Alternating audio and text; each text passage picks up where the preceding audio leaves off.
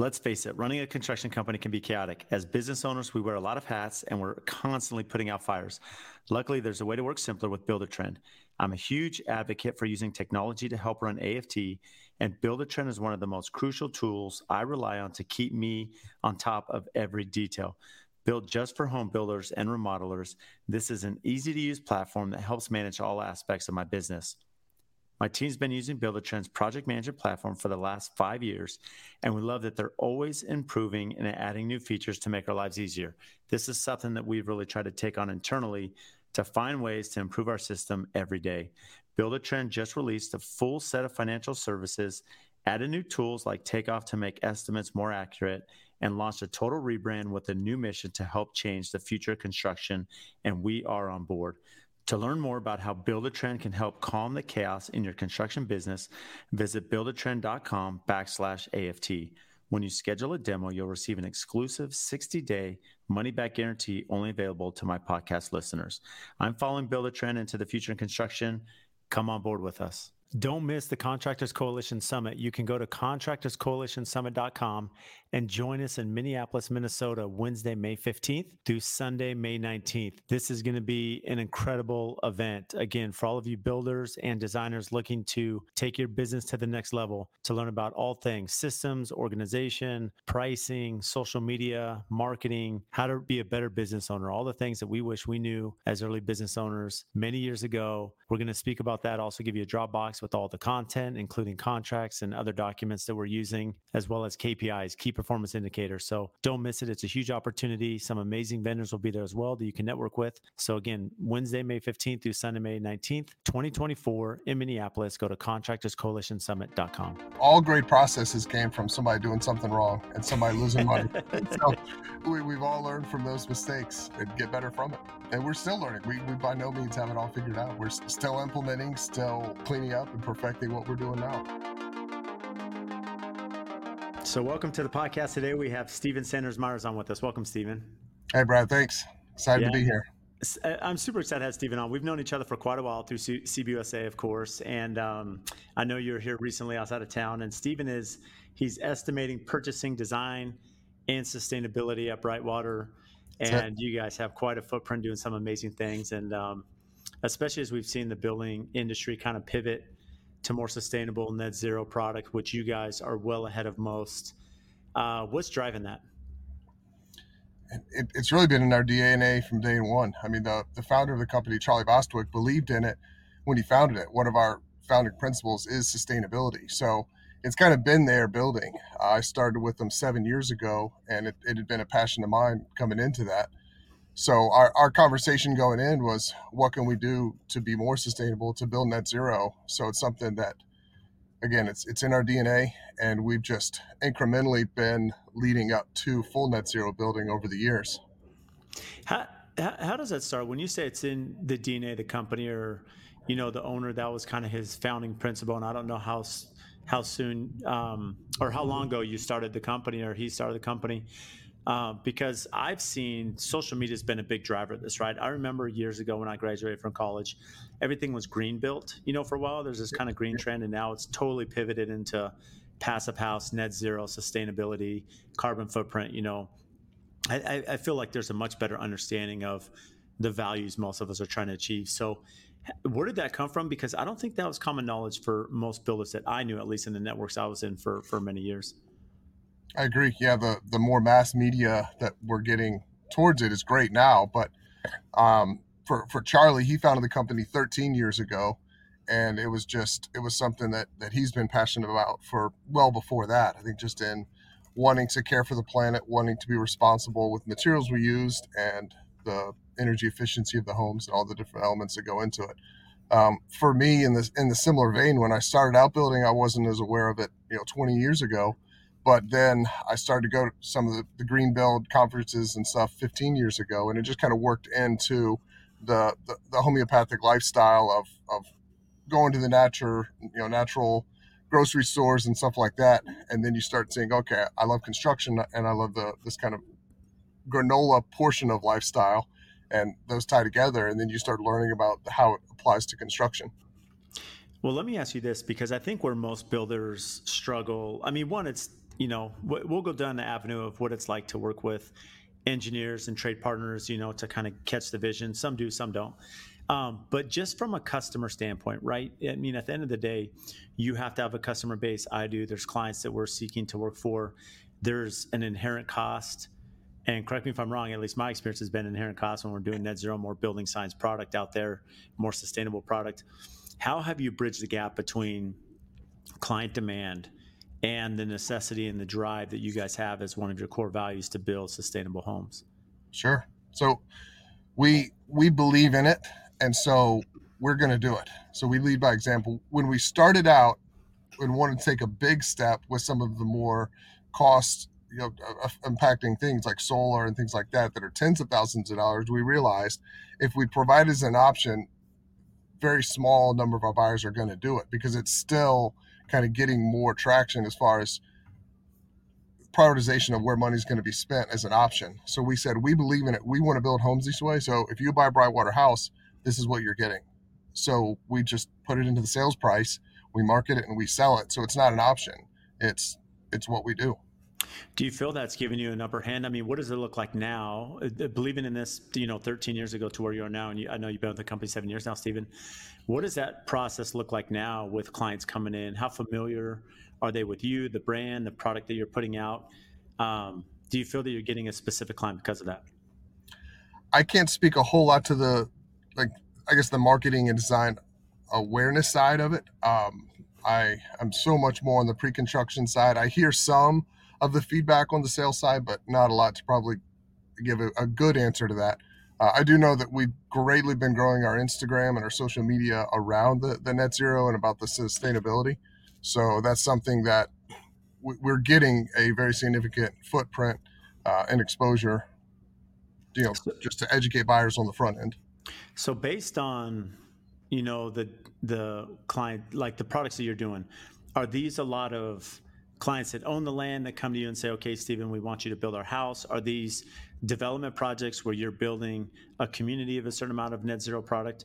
What does that look like just from a customer standpoint as far as what the scope of work that you're performing? Yeah, majority of it is our own development. So we really pride ourselves in architecture. It's another one of our foundational principles. So with that, we're going to develop the land. We're going to control the architecture about how one house speaks to the next house, how it impacts each other, the sight lines. I love seeing solar, but I understand the aesthetic of solar is not for everyone. So we'll design this roof plane so the solar can be facing away from this house, but still get orientation to get better generation from the sun. But it's something that we're really try to control the land on the front end. So if someone brings a lot, we will do it. But the high majority of our stuff is on self-developed lots. And because you're self-developing lots, how are you involved at all in the land development or the land acquisition? Or are you strictly now, once the land's acquired, you're working on that kind of funnel of pre-con until you get to vertical? So personally, I work on the pre-con. So we do have my boss, Joel Ferguson, he works on the development side. So we're acquiring the land. We're seeing it all the way from a tract of woods to take as few trees down as necessary to get in our roads, and then we'll site clear per house. Are you guys working with any like mass developers in the area? Because if my understanding is correct, you're in South Carolina, right? You're in Georgia. And so I know throughout the U.S. there are mass developers who'll come in and you'll buy maybe 30 lots, but you're looking at raw land and you're doing all the horizontals and development, curb and gutter all the way through the community. Correct. Yeah. So we work with more regional, local development companies, and then, they'll be the GC. We're the GC, then they're the kind of development GC, and then take it from there. Now we do work in a couple of master plan communities. Serenbe, we bought some lots in Charleston or Johns Island that were developed about 10 years ago. So we will pick up some that were previously developed, but again, a majority is our own. And a lot of people often ask, there's not really a percentage. I know you're pretty heavily in estimating. Is there, if you were to go build a similar product, so as you look at design and some of your similar builds, from there to net zero, is there a delta? Is there a ballpark? Is there a cost difference? Rough budget for those thinking about, okay, I'm going to pay this price, but or this upgrade percentage, but here's the benefit of it. Sure. Yeah, I've done pretty deep cost analysis on it. Right now, the number's right around 50,000 that we're seeing for, say a 3,500 square foot, basement, 2-story home. So you're only saying 50 grand more based on the volume right. and expertise that you have. That's per house. Yeah. And the majority of that's solar. So you've got maybe 15 to 20,000 in energy efficiency and envelope and things like that. And then, 30 or so in the solar array. So our investment in the home, is in that range. And then obviously we're adjusting the purchase price to account for that. But to the end user, their cost impact on a monthly basis, if they're getting a mortgage, is virtually nil, because the added cost that they're paying for the house increases their mortgage X amount, but they're reducing their utility bills by $300 or $400 or whatever the number is a month that offsets that. So the end user doesn't really see any added monthly cost, and they're getting a better built house that's going to perform for them. And then, 8 years or something down the road, that payback pays off, and then it's all benefit. And I think that's important, because starting this conversation, maybe I should have let off with this. I would imagine that most of our listeners that tune in have a pretty clear understanding of what net zero is in sustainable homes. Sure. Some may not. So maybe walk through just at the core, essentially what net zero is, and how sustainability plays a role in that. Sure. So we do net zero energy, and we make sure to emphasize energy. There's a lot of stuff now about net zero carbon and different paths. So we do net zero energy. So we design our homes. If you're familiar with the HERS score, HERS, that's Home Energy Rating Score.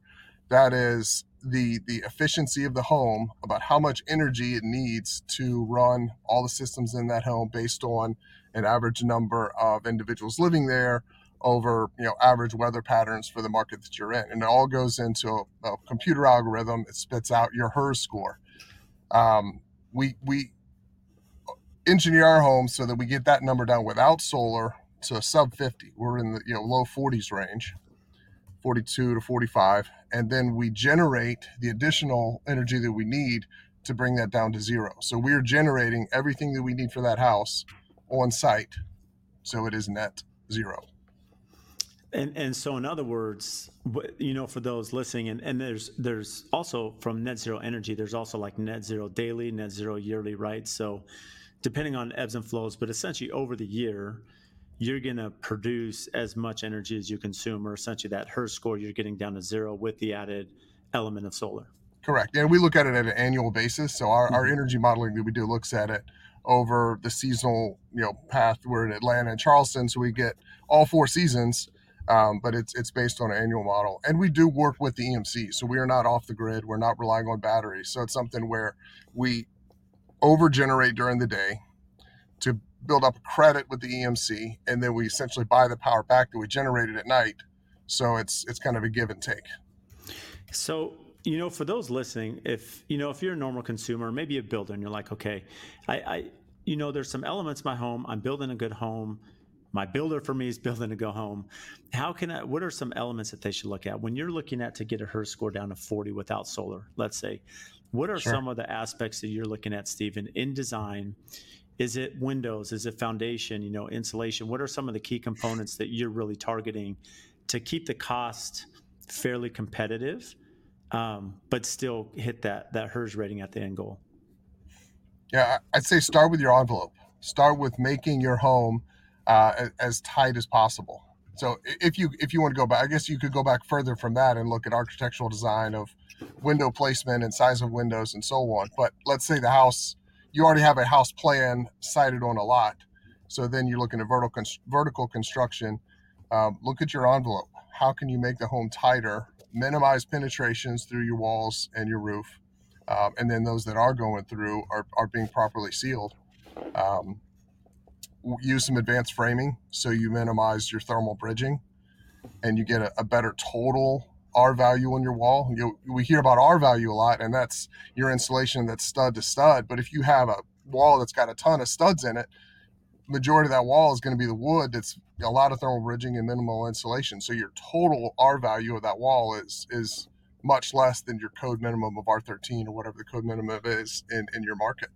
So when you can do advanced framing, it allows you to increase that, which then helps that envelope.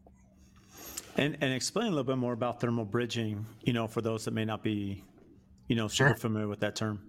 Yeah. So thermal bridging, you have heat or cold outside, and it's going through the elements into the house. So your air is on either side, and it's something that you have to break that as it transfers through the wall. So if it's something where you have a stud and you have drywall and you have your sheathing, that hot air is just going to travel through that. If it's something where you break it through insulation, it's going through and it stops that. So either through a continuous insulation board on the outside doesn't allow that to travel through the wood all the way, or we employ a staggered stud method. So we have our studs kind of staggered on a plate so our insulation can weave in and out of it. So you don't have any wood that's touching both the inside air and the outside air.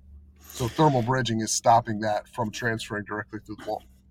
And that's a great explanation. And essentially, Stephen, it's whether it's wood or steel, metal, if that heat or cold can transfer through and bridge through, then that's what's, hurting the energy loss right in the home, or energy gain, if you will, especially in the summer where Right. I live in Phoenix and I know you in Atlanta, it can be a little warm in the summer. So you have to be cautious with that. Yeah. How important, and as you alluded to this, that it's a little tough when you have a design already completed.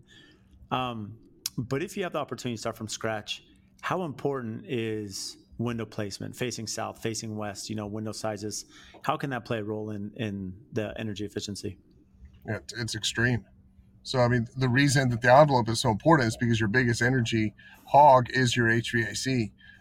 The window design plays a lot into that. So, if you have a bunch of windows on a south facing, the south facing wall of the house, all that extra heat is coming in. You might need a full extra ton of HVAC, or the HVAC that you do have is just going to have to work that much harder to condition that space. So, it's a massive impact where you put them and then the size that you put them, or you do put them there, then you're having to use a higher level or different lens or filters on the glass to provide shading from that.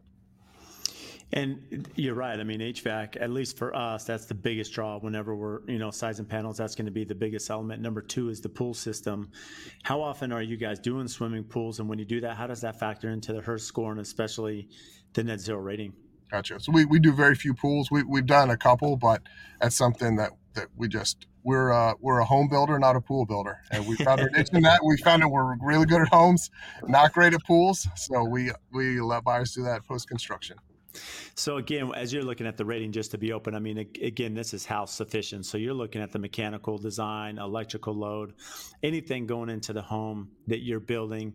If the client does a pool, it may offset it, but again, they're running their pool pumps and filters a certain amount. So we're not talking major dollars in the end. That's right. That's right. I mean, we do energy modeling, including one EV charger, and obviously all of our systems. And then, like I said, there's averages that they put into play for consumption based on your end user, X number of devices being plugged in and so on.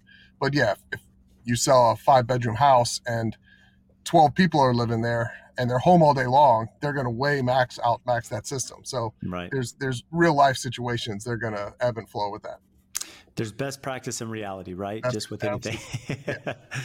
But at the core of it, I know you touched on this too. I know you're not involved in the sales process, but you kind of have, a double approach here in the sense that you have one aspect where if you're building a sustainable net zero home, you're advertising to the client that cares about that, that's passionate about, the climate or the industry or whatever it may be. So that's one aspect. Number two is you allude to this. You had said that you're probably 50 grand more for the house, but with energy savings, it offsets. So you may have someone that just says, look, I'm okay, spending a little bit more up front, but I know that, 7-8 years down the road, that payoff begins. And then, I'm on the flip side. And you and I both know that in our markets where there's a ton of growth, the grid needs a lot of maintenance and energy costs have risen. I don't know if any cost has dropped in quite some time, especially energy. That's right. Agreed. And so, so how does that play a role with forecasting just for, clients that may come in, even though you're not a sales process, but I'd imagine, as you speak with other departments of the company, do you feel that's given an upper edge while they're coming to Brightwater? Yeah, I think it does separate us out. I mean, we are not necessarily doing it to separate ourselves out. We believe in it, and we believe that all homes should be built this way. And we see how's a home going to impact our planet and our community and the people that are living in it 20, 30, 50 years from now. So we want to build with that in mind and be an example for other builders. But it is not caught on with many other builders in our market to date. So it is separating us out. I can't say that a lot of buyers are looking for those elements specifically, but it's absolutely a plus that they're getting when they walk in and they get the education and the excitement from our sales teams around what we're doing. This episode is brought to you by Pella Windows. When it comes to building homes at AFT, almost every project has Pella Windows. And they've been just an incredible partner of ours. And locally, Sammy and Adam, they are not only amazing business partners behind us, but they are super close friends. And I speak on the podcast all the time about the importance of relationships, right? Relationships with our customers, with our vendors, with our suppliers. Because at the end of the day, I'm only as good as those that help our brand and assist us in our projects to take it from the ground up all the way to completion. And if we didn't have partners such as Pella, there's no way we'd be who we are today. Over the years, we've built this amazing relationship. When we call them or email them, they respond. They're quick. Their company culture, their integrity, their honesty, they are always there to do what's right for us and the customer. They can do anything from small replacement projects to large custom homes and even multi-million-dollar commercial projects. And also, when you think about their product line, they can do ultra contemporary, historical preservation, and large traditional projects. So for anyone, any scale, any size, they're the ones to call. They're here local. They have an amazing Instagram. Make sure and give them a follow to see what they're doing. So if you need windows and doors, give Sammy and Adam a call. We stand behind Pella. We love what they do, their culture, their brand, and especially their quality. And if you want to learn more about Pella Windows, check our show notes. We'll have everything tagged there so you can give them a follow and have their contact information to reach out. How's it been for you, especially being involved in pre-con? So you're heavily involved in the estimating and purchasing. So you're negotiating with your suppliers, with your trade partners. How does that look like today as opposed to 7 years ago when you joined the company? Getting them on the same page and understanding kind of the goal here. Sure. There's a lot more reliance on historical data back then. You could like look at 2 to 3 years of bills and payment and POs and say, okay, that's a good average. We can use that to estimate the next one coming up. I think 2020 and 21 blew all historical data out of the record, out of the water. You can't refer to any of that now. So I would say a much more acute focus on each project and each vendor relationship and each unit rate. So while 2023 has plateaued, thankfully, a little bit of a breath here, from a cost perspective, we're still hyper-focused on each number and each relationship to manage it where it is. And each new job that we're estimating, we really have to kind of scrutinize that we're looking at that because we don't want to use escalation clauses. We want to be as accurate as we can with that. So without the historical to lean on, there's just a lot more upfront focus. So with that, it sounds like in the past you internally could do your own takeoffs, your own quantities, have a good understanding of what that forecast. How much stuff are you hard bidding now and involving your trade partners? Probably about 50-50. Like the mechanical trades, some of the more specific finishes, we'll allow them to bid on. But then I have a purchasing agent in office, so he's using the Buildertrend takeoff, and we're utilizing that through our purchase order system to release POs just based on pre-negotiated unit rates. And then what about, it's one thing to deal with the pricing aspect of it. What about the education side? So it's one thing for maybe their office to bid to the spec, but it's another thing to have the installer install it right. Because you mentioned early on, the penetrations have a big part of that, through roof and wall assemblies. And I know when we were building our Net Zero, that was a challenge is getting our trade base to understand the goal and the installation method. And because they want to work on historical data too, right? This is what I've known. This is the way I do it. And now you're essentially retraining someone how to ride a bike, and do something totally different. That's been the biggest challenge of this. For me, I love when things are done correctly, and I love providing data and building that out. And then when someone either doesn't care as much about it or isn't as aware about it, and then doesn't necessarily pick that up, it's difficult. And that's definitely something we run into, especially with the labor pool right now in construction. There's a lot more green laborers as far as like new and younger and less aware. So they're going off what they've seen.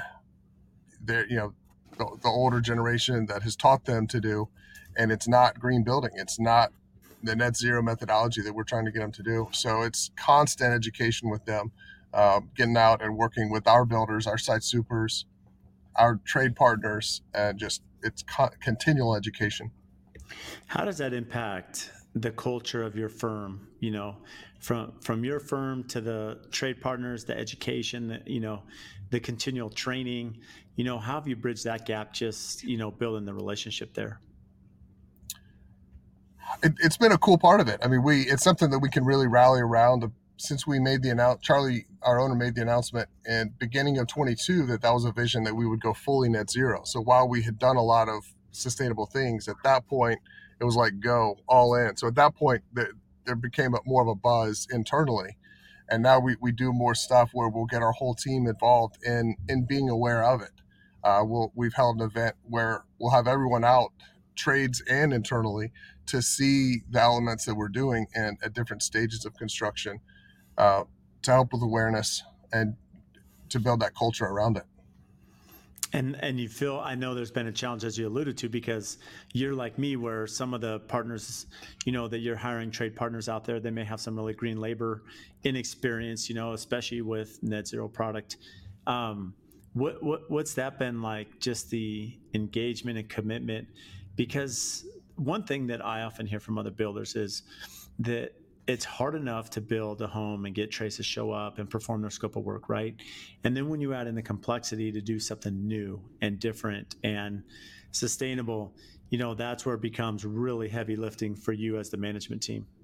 Yeah, it's slow. It's slow. It's go and walk through and provide documentation and instruction and go back and check on that. Maybe it wasn't done correctly or partially done, and then just reinforce that and go over and over, repetition. So I know this falls more into your lap, if you will, is that the document control is one of the most difficult aspects of any business, right? And as you talk about companies, as they're building their systems and efficiencies and protocol, document control is really important to make sure you're building off the accurate set. That's right. The most updated redline set. What technology or how are you organizing your documents? Sure. So everything in the field is Buildertrend. So we use Dropbox kind of back of house for archive, but we communicate with our field team and our subcontractors. Everything that they find in Buildertrend is what they can have confidence to build in the field. So as part of pre-con, architecture, design, purchasing, we are being very diligent to make sure that everything that's getting loaded in there is current, is accurate, and is what the field team needs to be supported with. So if I understand correctly, at pre-construction and estimating and purchasing, everything's run through Dropbox between the parties. The minute that project goes live, you're uploading the most current documentation into Buildertrend. Yeah, that's accurate. On the plan side, so we use the files and the documents folder. So yeah, we get a complete plan set that's going there. We get structurals, we get trusses, and that's going in there. The PO package and the selections are kind of getting populated as they get completed during our 2 to 3 month pre-con process. And how does design work? Is that something that you're managing yourself? Are you working with outside firms? So we have an internal lead designer, and then she will work depending on bandwidth and volume. She'll take it on, or we'll work with some third party, again, as we need. I am not a designer, so do not ask me what color something. Either. Yeah, but I manage the process of it. I'm very much about the process and logistics side of it. We're focused much more on curated, where we want to, one, not start any home past slab until we have complete selections done on it. So whether it's a market home or it's a pre-sale, it's something that we're working to kind of present to our buyers. Here's the design package that we have for you. So rather than taking them through, okay, pick from one of these 5 Cambria samples, we get to know our buyers and tell them, we know you're going to love, Britannica Warm. This is your countertop, and do that for the entire package and present it to them. It's really smart. So essentially, because decisions can take a lot of time, and I think this was the one part of our business.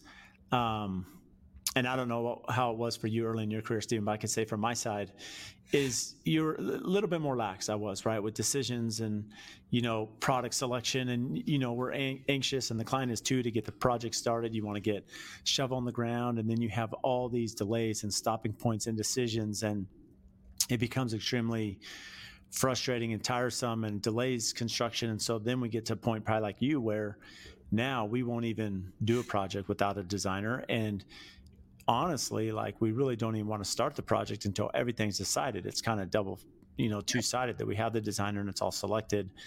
And because otherwise it's really hard to be successful. I know for you in purchasing, to the field team, to hit timelines and deadlines and keep a client happy. That's right.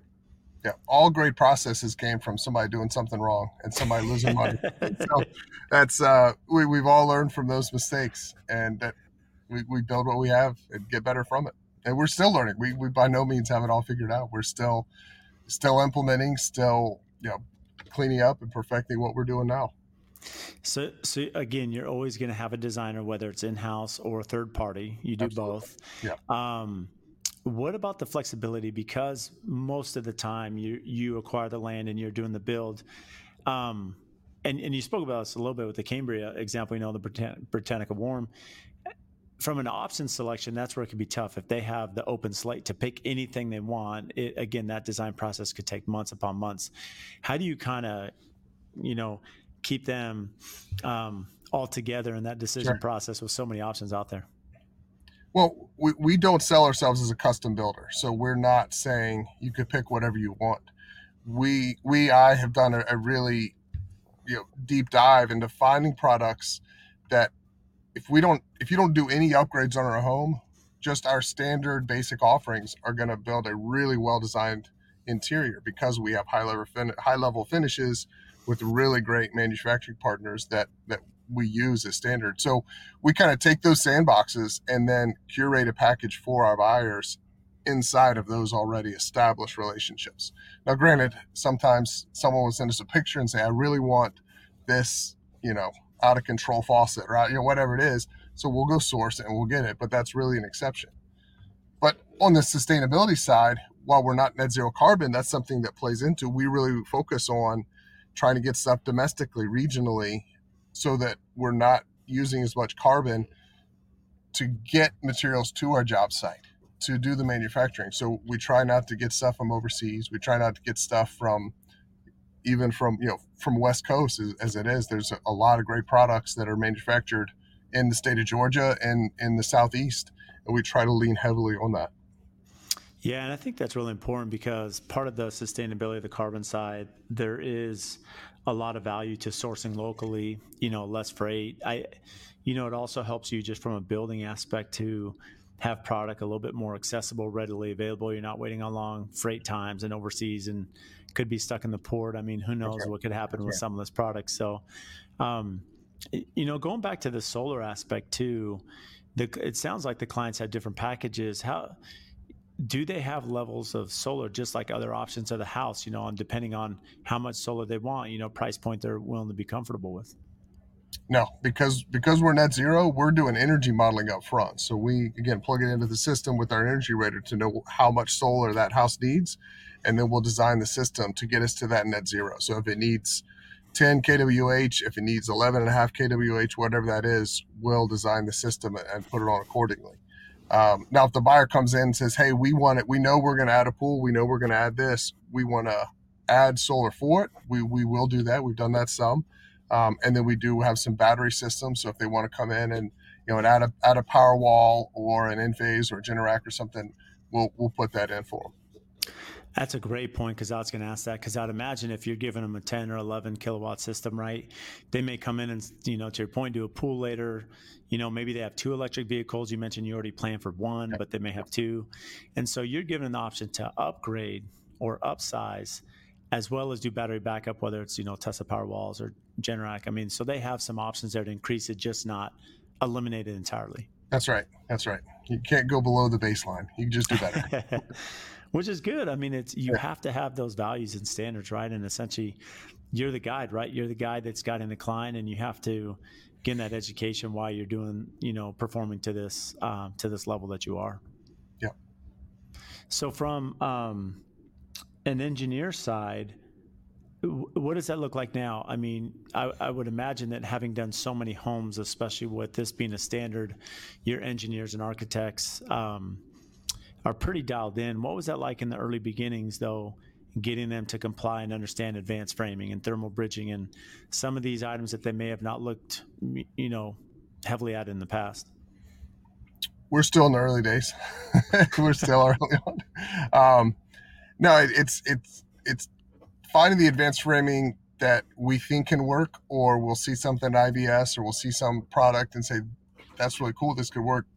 Now, we don't need a structural engineering plan for all of ours, but definitely on our coastal region, that really comes into play. So it's sitting down with our structural engineers, sitting down with our HVAC calculations, and walking them through what we want to achieve, and then they come back with it and just kind of give and take. So we have a great architecture team, so they're eyes wide open to receive that and then implement it into the plans. That's a very interesting point, because even though you've been doing this for 13 years as a company and you doing it for 7, Stephen, you're still pushing the envelope with new product, new technology, going to the Builder Show. And so you continue to push Elevate. So there's this give and take where you're working with engineers saying, is this applicable? Will this work? And Yeah, still pushing the limit on different ways to build more effectively and efficiently. that's right. That's right. Even most recently, we're residential construction. You usually have your plan set, and then you just cut your plumber, electrician, and HVAC loose in the field, do what they do. We're getting HVAC plans, so we know our ducts are going to run before we start framing the house. So we can do all that on the front side, because you think, oh, it's just ducts, it's no big deal. It's all inside the envelope. So what? If you have a duct that runs, it could run right here, but instead your guy takes it all the way around. You've got 30 extra foot and 4 elbows. Your system has to work harder. The air is going to be less conditioned as it pushes through that. So it's going to take more energy. Fission runs less efficient. I mean, the system runs less efficient. It's just the trickle kind of down effect of that, where if we can be more intentional and know how we're going to build, we avoid the field having to make pivots and fixes that usually aren't the best for the end result. And then, end of the day, it's better for whoever's going to live in the house. They're going to have a better, more efficient home. So are you doing any like BIM modeling? Because I'd imagine as you have new models and new floor plans, there is complexity with, mechanical duct layouts, HVAC, as opposed to trusses and, the coordination between the two. That's right. So that's kind of where we're growing into. We've been talking to MyTech and BFS and some of the programs that they have that can integrate also. We use Revit as on our architectural side. So the tools are there. It's getting the truss designs, the HVAC designs, the EWP all into a single program so that we can see them all playing together. So right now it's more like we're getting the 3 documents and then just comparing them to see where there's a conflict. But that's next. That's probably 2024. We'll get through that one. Like get it all at the same place. Well, it would be nice. How complex is it, the different, areas from building in Charleston and South Carolina as opposed to Georgia? Yeah, I mean, from a structural side, you've got shear walls, you have impact windows you have to deal with, a lot more strapping, a lot more bracing. It's a much more robust kind of shell that you have to do compared to Atlanta. Outside of that, everything else is just construction from a material standpoint. The labor side is brutal. There's not as much labor there, so I might pay 2 to 3 times in Charleston what I would for the same work in Atlanta. It's interesting, and that a lot of people ask why pricing isn't the same throughout region, and there's a lot of factors, right? From cost of land and labor, and so many different taxes in each state. Right. How tough is it for you if you're doing the estimating and bidding, being based in the Georgia office, bidding out in South Carolina, to find new trades, new vendors, that can service you there? It definitely has its challenges. Now we've got a great team in the field. We run all of our operations of pre-con out of our office in Atlanta, but our field team on the ground, has established relationships. So that's kind of a step in, which is great. And then obviously we're part of the CBUSA network. So knowing builders that are on the ground really allows us to kind of ping them to say, who are some local vendors that maybe we're not working with that we need to. And then there's just the extra investment from, myself and my team getting in market. I'm in South Carolina right now. I get down here. We have someone here every month, just meeting with the team and meeting with vendors as needed. So kind of long answer, but it definitely has its hurdles. But having an established footprint really helps. So I guess maybe we'll go back to CBUSA, because I know you and I know each other from CBUSA, pretty extensively, and you're wearing your CBUSA blazer right now. Yeah, your hoodie there. So how long have you been a member of CBUSA? Why did you join? Sure. So we've been 4 years. I was with the builder, one of the original Atlanta CBUSA builders, 2008. I did some independent contracting for him. I knew what it was just hearing about it. I wasn't involved at all. Then I ran into Bill Smithers at 2019 IBS and saw the CBUSA table and remembered, like, hey, this would be great for Brightwater. And so sat down with he and Phil Randolph, and it was, such a great fit. And it has been just invaluable the past 4 years and all that it's added to what we do. So has that changed? And just for a little perspective, CBUSA does have a lot of partnerships with suppliers and vendors. It helps us with not only securing product, but price locking, so we don't have a ton of price jumps. And, there's other benefits of camaraderie, as you mentioned, networking with other builders. Joining 4 years ago and being at the company 7, how did that change from a vendor list, vendors you were working with to now working, I would imagine, with a lot of the CBUSA vendors? Sure. It's, so going in, we have a lot of historical relationships, the first 10 years of the company. And then through COVID, the past 4 years, it's been such a unique industry. We've had quite a few vendors kind of drop off. And so we've had to replace those. So it's been either finding someone who got in touch with CBUSA and then came in from that side, or it's us finding a new one and then bringing them in to CBUSA to be able to serve our entire network. So it's kind of worked from both sides, us being able to have that like instant access to some quality trades, and then also being able to have a good carrot if we need to bring someone in a less competitive market in 2020 and 21 to bring someone in. Yeah, it's really important. And CBUSA, it sounds like, because you mentioned just with the trade base, how adaptive have trades been to, share or general contractors been to share some of the trades? Because sometimes a lot of us keep those trades close to the vest. Some of us have the mentality to realize, hey, I have some good companies and I can't keep them totally busy all by myself. And so they need to work with other good builders.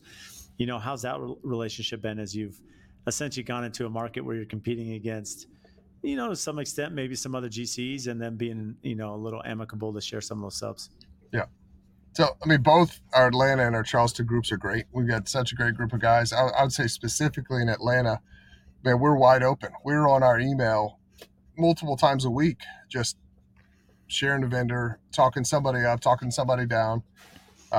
It's a great resource, and we're okay sharing it. Atlanta is a massive market, and while yes, we do compete with each other, and yeah, there's probably the one or two trades that we're like, you know what, I'm not going to share that one just because one, I know they can't do the volume.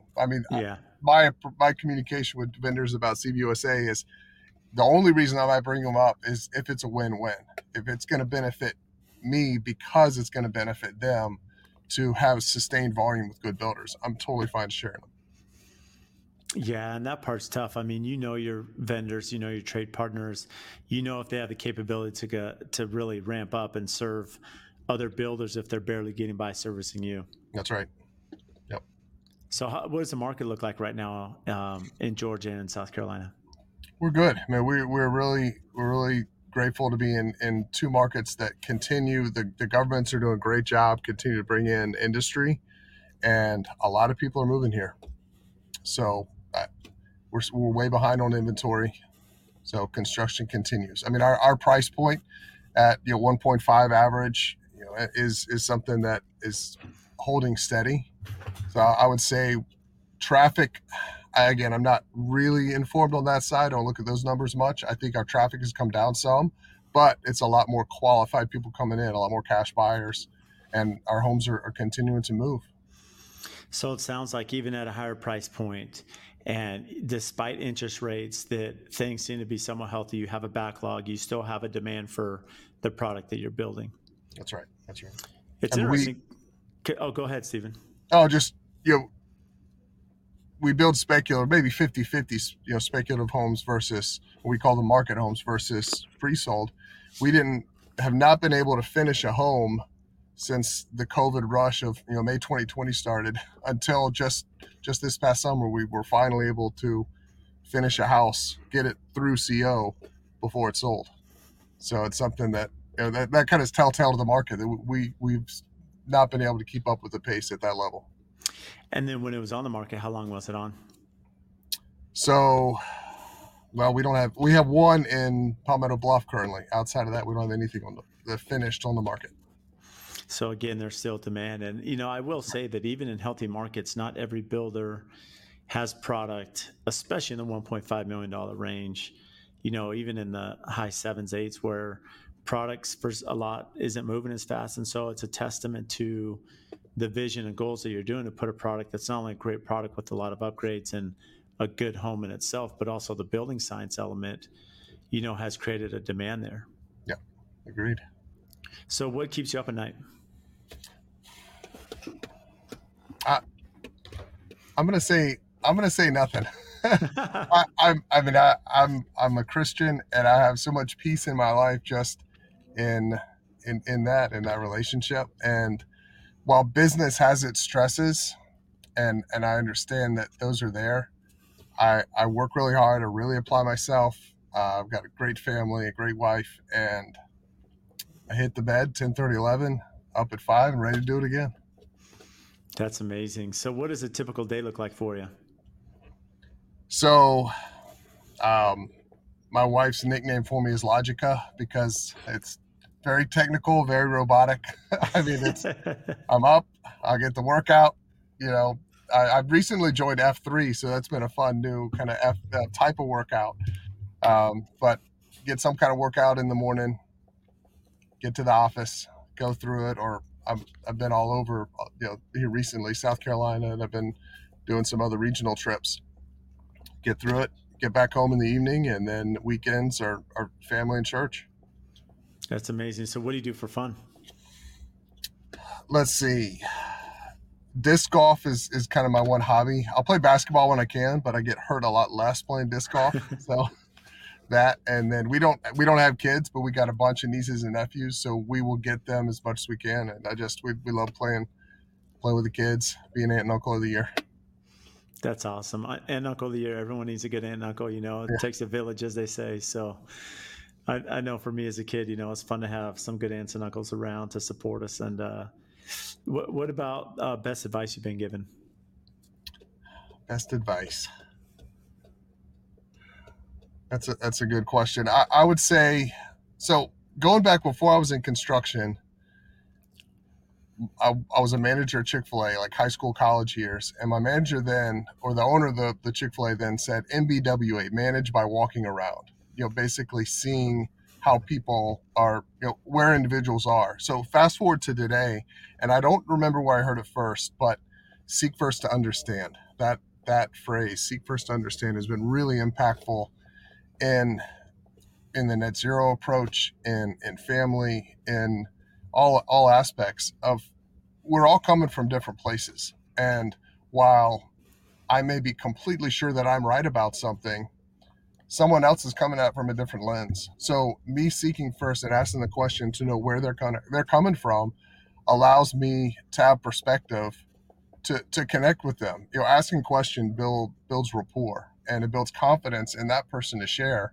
And then we can come to hopefully a mutual understanding if there is a right and wrong. I mean, there's plenty of black and white, but there's plenty of gray. So I'd say seek first to understand is a big one right now. I like that. There is a lot of value to asking questions and, being curious, right? That, a friend of mine, Mark Williams, who's on the podcast, has started his own in Minnesota. He calls himself the Curious Builder, but there's a lot of value to asking questions because At the end of the day, as you mentioned, most of the protocol or operating procedures that I have, that many of us have, come from mistakes.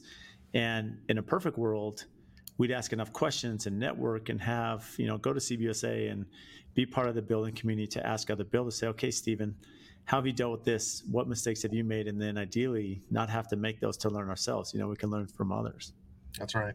That's right. Well, we were noticing some breakdowns in communication internally, and our owner and COO took the whole company beginning of this year on like an education retreat. So have you heard of the book Crucial Conversations? Yes, I have. So we had a Crucial Conversations trainer come in and take our whole company through like an intensive evening and then all next day deep dive into that book and the workbooks. So we were doing breakout sessions, we were doing role playing, and it was so great just to kind of our whole company read that book together over a couple of months. But the elements in that, and Seek First to Understand probably came out of that. It's really embedded in that thinking of, we are, there's the pool of shared meaning. There's something that we all can learn from each other, and having that openness. And now that we have that, it's like we have that tool to have that crucial conversation. We all know and have that expectation that we're looking at each other through that lens. So it's really opened up what was already great culture in our office to even better culture, and the potential to grow into more. It's amazing because anytime a company wants to do something like that, there is a big investment. There's a major expense to do that, not only from time off work, but getting everyone there. How did that, impact the culture and just teamwork there? It was great. We picked an offsite location a couple hours away. So in Greenville, South Carolina. So it's a couple hours from our Charleston team and Atlanta team. And we got some buses and took everybody out. And, we started at a brewery and just got the conversation going. And it was intense, and there was a lot of emotion. I mean, it was some like heady stuff. I remember just being completely wiped emotionally from the conversations that were had, but we had such a blast about it. There might have been some karaoke. That was just, it was like really, really cool time around it. Kind of play hard, study, work hard. Work hard, play hard, right? That's the key That's to right. a lot of success for those around us. So for those listening, what do you have that's upcoming and exciting? I'd say more net zero. We've got 2 great new developments coming up that are going to be all net zero, and our architecture has been inspirational, and the new stuff's coming out. I've been building for 20 years, and I've not seen as creative plans as I've seen from some of the concepts coming out. So I'm really excited to try to get these things accurately purchased and get them built. They're going to be great. And then big picture, I'd say microgrids. You want to look, if I had to be willing to bet, 10 years from now, microgrids are going to be the craze. Just from, if you look at a national level of where we're at on an energy grid, having a community that is kind of self-sustained as a microgrid to help the major grid, but to be able to stand alone. There's a few in the country right now that are really performing well. So I see us doing one in the next 2 or 3 years. So how does that work for you as a builder to go do the microgrid? So you really have to start at the development side, because you're putting in additional infrastructure to, you have to have a switch essentially to separate it from the major grid, so you're not backfeeding the grid. But then you're doing, obviously, your generation, in our case is solar, and then you're doing a battery system on every house, and they speak to each other. So if you've got 50 homes or 20 homes or whatever, all those batteries are storing energy, and then maybe you have an additional battery pack that is a community battery that is filled up, it's cycling. That's for the community. So if you have a major storm come through, the big story, there's one in Tampa when that storm hit in the past year, knocked out the whole region, but you have this community here that's fully generated because it's a microgrid. So that switch throws your off connection with the major grid, and then everybody's running off each other's power and the community power for, however long you've designed the system to run, if it's 48 hours, 72 hours. And then if you wanted to, you could do a natural gas or some kind of generator to keep that going, for extended periods. It's incredible. That's amazing. Well, Stephen, Can't thank you enough for coming on and sharing your expertise and everything that you guys are doing at Brightwater. And for those listening, where can they find you? Thanks, Brad. Let's see. We're on LinkedIn, so Brightwater Homes, at Brightwater Homes. Mine is Steven Sanders Myers, at Sanders Myers ST. So LinkedIn, Instagram, that'd be the two main ones. Well, that's amazing. Well, I appreciate you making time today. Brad, thank you very much. Really appreciate it. If you get value from the show, please support us by giving a 5-star rating and review on whatever platform you listen to. And I also have a favor to ask. We've had some incredible guests that come on and share their wisdom, their knowledge about their business. So if you have friends or family members that could benefit from those episodes, please share it with them, as well as any other business owners that you're networking with that could get value from the podcast or certain episodes. Please share those as well. Again, subscribe, make sure you're following. Any questions that you have, topics. We've had listeners reach out about certain guests that we should have on the show. Again, brad.l@aftconstruction.com. Email me for topics to address, guests that we should have on, and even if you think you'd be a great guest for the show. So again, thank you for all your support, and we'll see you next time.